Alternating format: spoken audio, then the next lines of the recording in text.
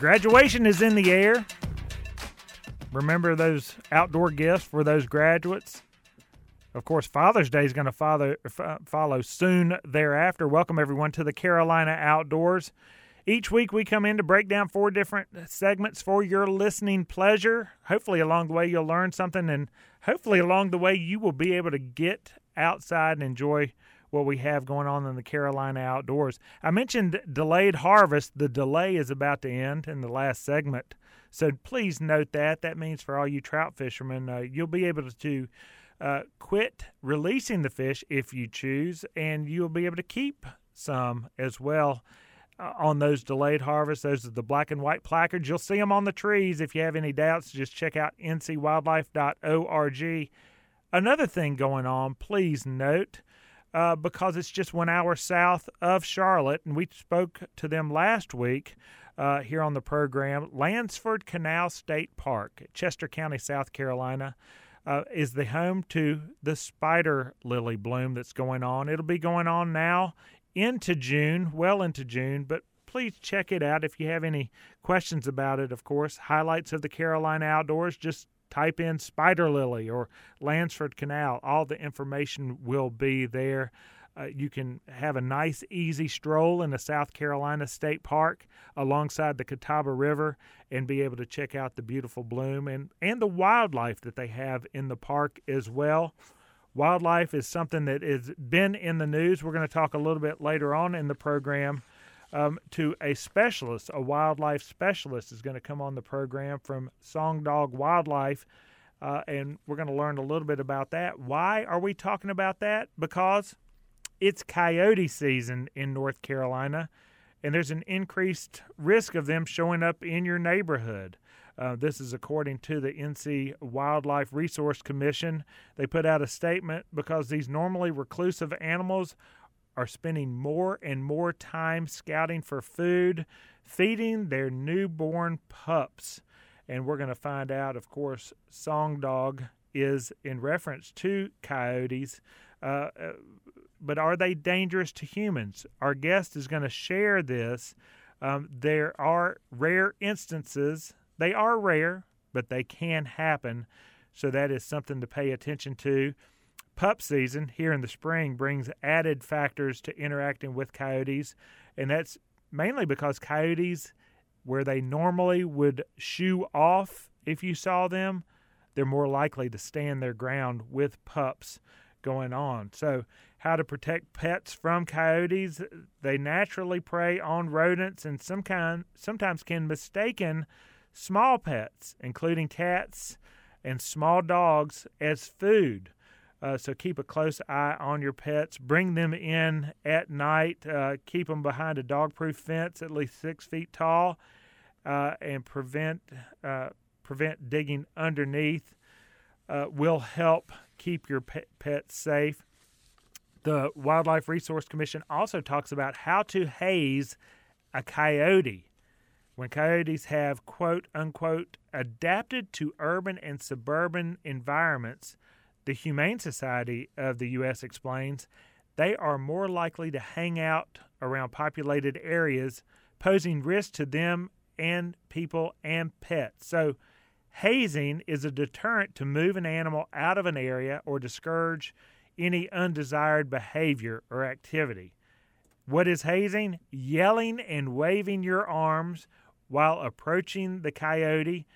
Noisemakers, whistles, air horns, bells, shaker cans with pennies or marbles inside of it, all will help scare off this animal. Last but not least, you can spray the coyote with water from a garden hose or something like that, and we'll talk again later on in the program more about that. We do have pepper spray at Jesse Brown's that has been ever popular with people coming in just as a deterrent.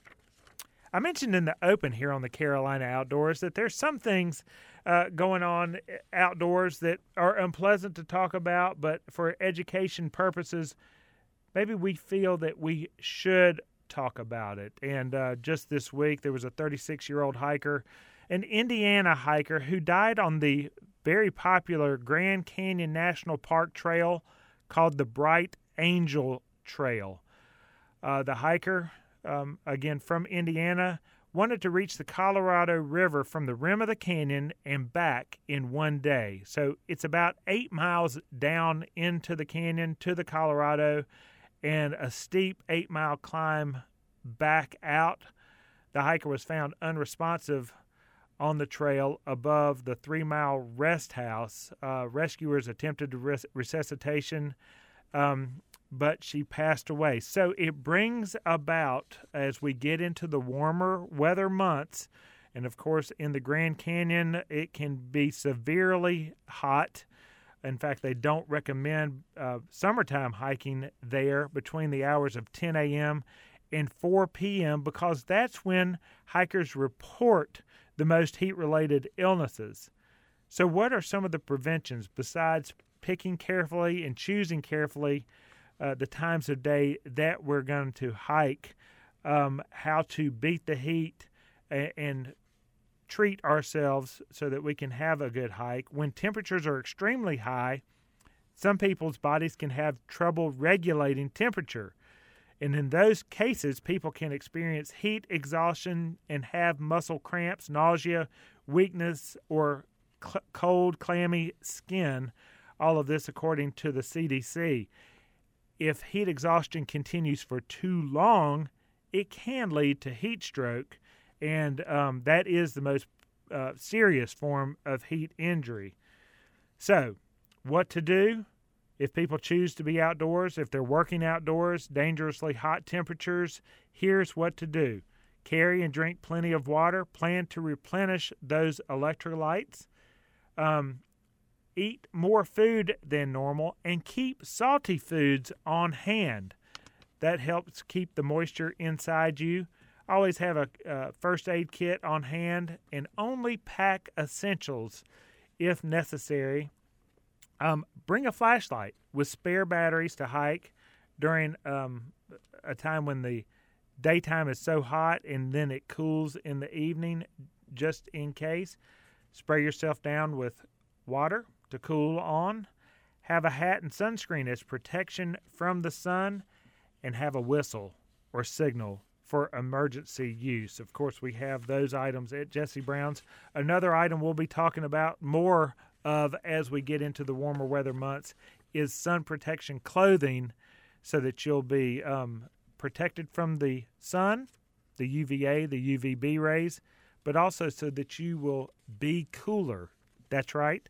Sun protective clothing, the long sleeve even, helps keep your temperature regulated and lower to help prevent heat exhaustion and heat stroke. Hey, every Memorial Day weekend, I like to remind myself what Memorial Day is all about. Of course, it's nice to recognize veterans, first responders, police when you see them out at a ball game, at a concert. But Memorial Day isn't Veterans Day.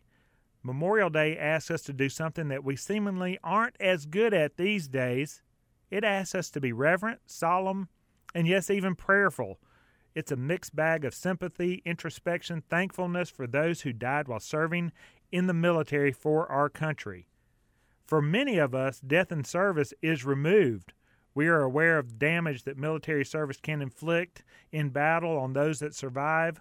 Lost legs, arms, eyes, head trauma, PTSD.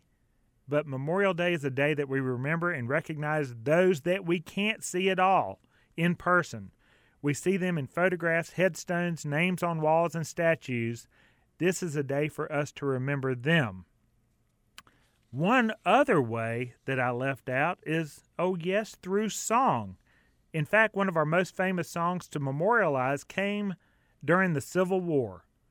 The song was initially called Butterfield's Lullaby, and it came about July 2nd, 1862, just after the Battle of Richmond.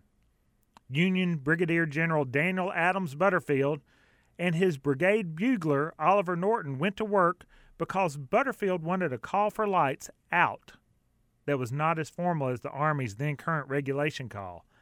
They penned a revision of a French bugle signal, 24 melancholy notes, that actually ended up becoming the regulated tune. after they adopted the new tune and played it at the end of each day, the men loved it. Other brigades began to adopt it.